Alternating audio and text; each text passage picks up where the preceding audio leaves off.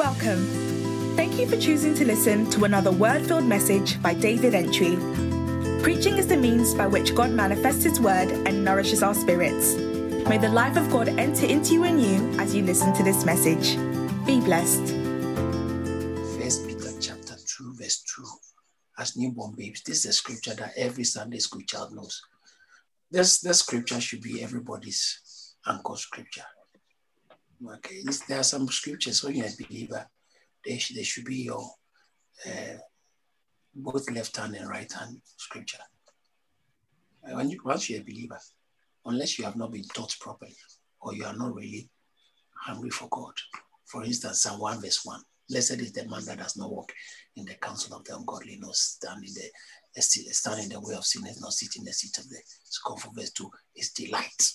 It's delight. Someone say delight. Delight. Yeah. So when you are born again, one of the signs of a genuine Christian is there's a delight for God's word. His delight is in the law of the Lord. In the Psalms, when you see the law of the Lord, it also means the word of God. His delight. These are some basic scriptures that everybody, when you are born again, you must know if any man be in Christ is a new creation. There are scriptures that you must know. There's now therefore no condemnation. Romans chapter 8 verse 1. There's now therefore no condemnation for those who are in Christ Jesus. If anyone be in Christ, as I quoted 2 Corinthians chapter 5 verse 17. These are scriptures you might know. Verse 21 says that for God made him who knew no sin to become sin for us, that we might be the righteousness of God in Christ Jesus. Practically, one of the things that you must do to yourself is that as you study the scriptures, in the New Testament, make sure there's at least 3-5 scriptures in the New Testament you know in every chapter. So Matthew chapter 1, there must be a scripture that you can quote and remember. Matthew chapter 2, there must be a scripture you can quote and remember. Matthew chapter 3, there's a difference between quoting and memorizing. Nowadays, we don't emphasize on memorizing too much. But when I was saying how to grasp the word of God, one of the things I left out is memorizing scripture. You must write them on cards. I think I mentioned, but I didn't focus too much on it. You must get a card, like a credit card size, small cards, little paper cards, and then write scriptures on it so that when you're on the bus, you're on the train, you try to remember you forgot. Pull it out, check it again, hide it, say it to yourself. This is how it must be a conscious act to memorize the scripture. Memorize. You are trying to remember. John chapter 1, verse 12 and verse 13. How can you be a believer you don't know verse 12? John 1, 12, you should know it. If you're a Christian and a serious, you must know. God, this is pivotal for us. Romans chapter 8, verse 16. As many as are led by the Spirit of God. So the Spirit of God bears witness with that. And then verse 14 says, as many as are led by the Spirit of God. Galatians chapter 5, verse 16.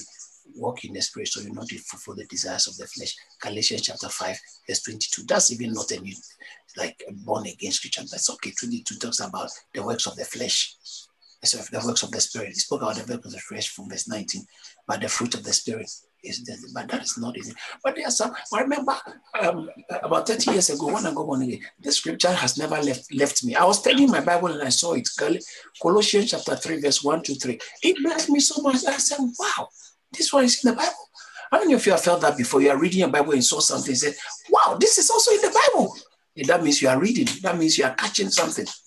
Some of you will never see anything new because you're actually not looking for God. You're not looking. When you open your eyes, you will see things in the Bible. He said, open my eyes that I may behold wondrous things from your word.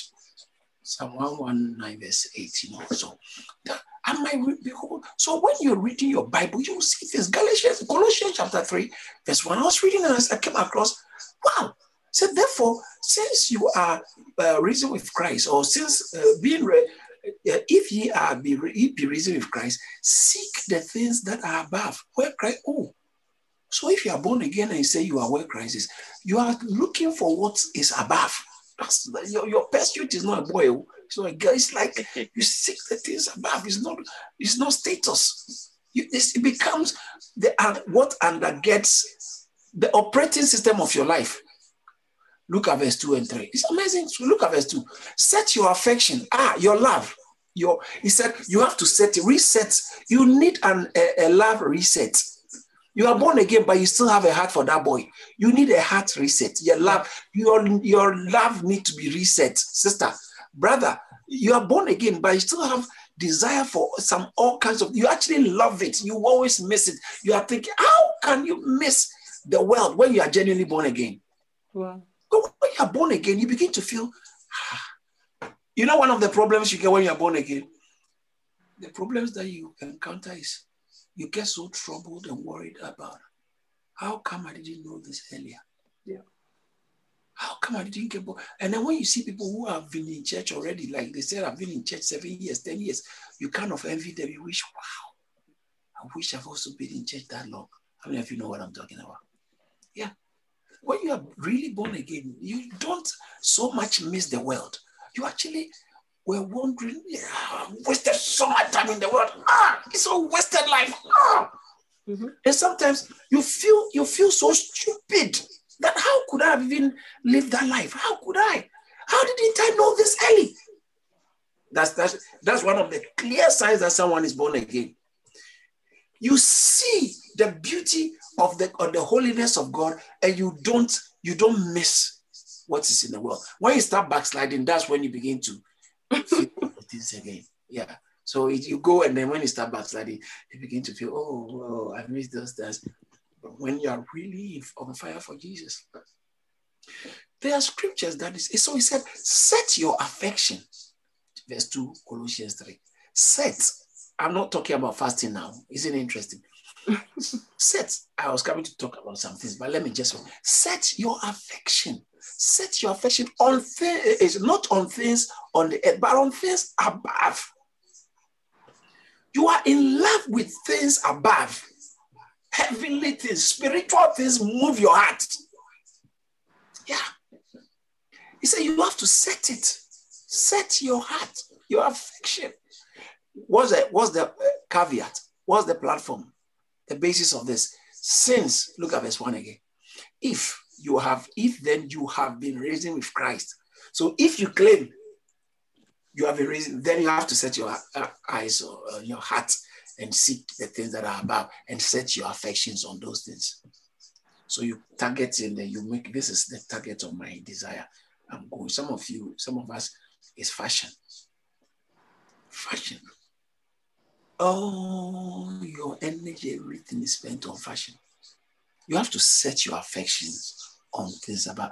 Focus your heart or your mind on things above. So even when the pastor is saying something that I really didn't like, why don't you focus your mind on things above, so that the things on earth beneath that really you don't like it, that you don't give attention to it. Focus on what is heavenly. So when you get born again, these are basic scriptures that we should know. I remember verse 9 talks about, for you are a chosen generation, a royal priesthood, a holy. These are basic scriptures that believers must know. All right. So you can take it upon yourself. At least you can start from, we are reading Luke. You can start from Luke. Today is Luke 21. Maybe there's a scripture in Luke you want to memorize. Sometimes you can choose 3 or choose one verse. I mean, a verse every chapter. That's a lot, you know. That'll be a lot. But try and all I'm trying to say is memorizing scripture is part of a Christian journey. Okay? Memorize. Some of us will say, oh, nothing, I don't remember scripture. I'm not even talking about the quotation. Matthew chapter 7, verse 7. No, I'm not talking about that. I'm talking about what is written in Matthew 7:7. Ask and ye shall receive. Give it. That one. And the younger you are, the more you are able to memorize. The older you are, you will also be able to memorize, but not like a young person. So please memorize scriptures. Make it an aim. Sometimes you can even make a resolution that 2021, every month, I will have 21 scriptures I've memorized. Wow. You know, and push yourself. You can do it. But Pastor, what does it do for? It does something to your spirit. And when you obey it, it does something to your soul. So the scripture I was going to quote, as I said, in 1 Peter chapter 2, verse 3. Okay. He said, if so be ye have tasted that the Lord is gracious. Later when I'm teaching, I'll go into this. It's a very powerful scripture. You have tasted in Hebrews chapter 6, verse 4 and verse 5. In Psalm 34, verse 8. Psalm 34, verse 8. Let's go to Psalm first. He said, oh, taste it. I can't tell you. You have to taste for yourself. I can't tell. There are some things we can't tell you how it is like. You have to taste it for yourself. It's like going on a roller coaster. You have to go and see the way the whole thing is. We can't. There are some things you can't be told how sweet it is. You have to taste. You have to get the experience for yourself. And here he said, oh, taste. Oh, so the Lord can be tasted. And when you taste the Lord, he is good. God can be tasted. And he's good when tasted. So he said in Hebrews chapter 6, verse 4, talking about if it's impossible for those who were once enlightened and have done what? Tasted the heavenly gift. Look at verse 5. Verse 5. And have tasted the word of God is good to taste, man. Oh, I love God's word. I love it. Said, you have tasted the good word of God. And not just that, and the powers of the world to come. You can taste it. You can taste it. As we have come together, you should make it a desire that I'm going to grow in the Lord. I'm going to have great, wonderful, amazing experiences in the Lord. Taste and see. The Lord is good. So when you taste God, it begins to adjust your life. Anyone who has tasted God will have a life adjustment. Wow. No. You have a life adjustment.